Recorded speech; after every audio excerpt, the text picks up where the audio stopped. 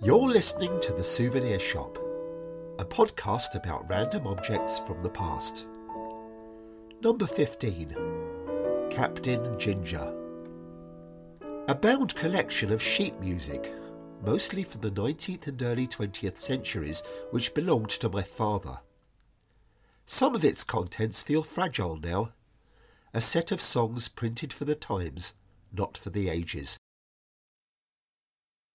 Few people resisted the change from vinyl to CD back in the 80s and 90s. Familiar albums now had a new depth and clarity to them. Some even needed remastering to get rid of the studio air conditioning or heavy breathing, the format uncovered. Despite now struggling between the rock of Spotify and the hard place of vinyl snobbery, the compact disc still stands for quality and convenience. The only problem is the packaging. The album cover versus CD case argument is a hackneyed one. It usually starts with, "I miss being able to follow the lyrics," and ends with, "You can't skid up on a CD." We've all heard it, and I don't mean to replay it here.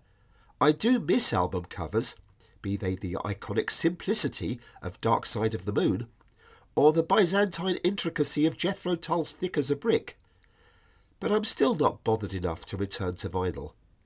In fact, I only mention it because recorded sound, starting almost half a century before Columbia Records put together the first LP, itself killed off the art of sheet music. Commercial sheet music still exists, but now only features a publicity shot of the artist most associated with the song, if it features anything at all. However, the Edwardian era and earlier, when it was the only method of distributing a song en masse, saw piano arrangements of popular songs with covers as detailed and as beautiful as Sgt. Pepper or as subtle as its white follow-up. My dad was a fan of music hall on both an intellectual and a deeply emotional level. As a kid, his own father worked long hours as a bookkeeper and only got to properly spend time with his son on Saturday mornings. Grandpa would spend a lingering hour shaving and grooming himself at the kitchen sink, while Dad sat by him on a stool. And what they did together was sing music hall songs. This was their bonding time. They weren't the bike rides or go-kart manufacture we see in Hollywood films, but few can deny the appeal of a 6-year-old boy and his dad together singing "The End of Me Old Cigar."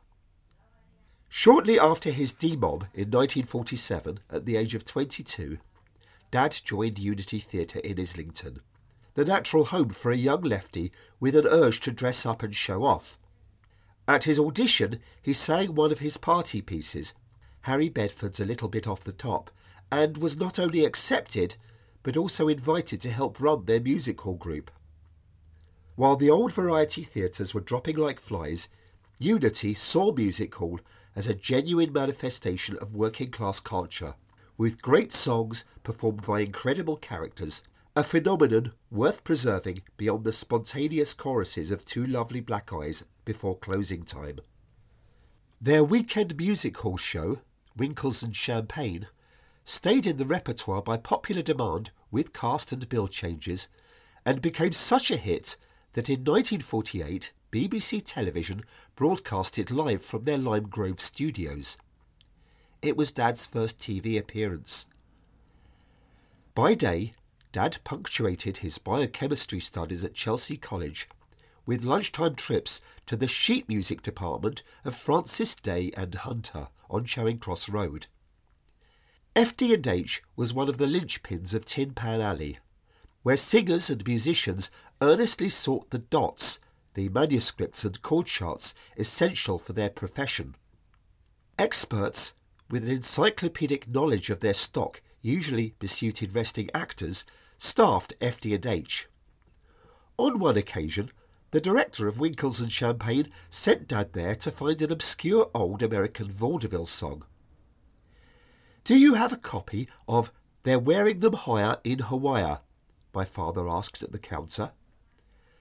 The shop assistant instantly beamed, raised his 2 index fingers and sang, "Oh, they're wearing them higher in Hawaii.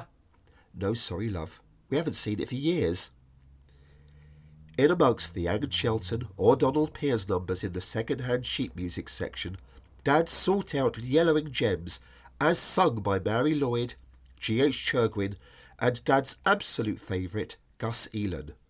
No one was buying them because by then no one was singing them. Plus, it needs saying, many of the songs were pretty terrible. Nearly all the numbers in Dad's collection probably haven't been heard in public for over a century. In fact, most music hall songs might now be lost forever. And even when we think we know a number which has survived, we probably only know the chorus, often with good reason. Google the full lyrics to Lily of Laguna, for example, and you will see why we now only ever hear the refrain beginning, "She's my lady love." The Unity Theatre variety group eventually split off and went professional, calling themselves the Victorians and obtaining a licence from London County Council to perform in the open-air park theatres. On a warm summer evening in the 1950s, up to 2,000 punters regularly paid 1 and 6 admission plus threepence for a song sheet to see old-time music hall. The Victorians launched quite a few professional careers, including those of my Auntie Rose and Uncle Bernie, but it was to be the swan song of my father's theatrical endeavours. Juggling the needs of his day job as a scientist and a young family was hard enough, and my own arrival in 1959 proved a responsibility too far.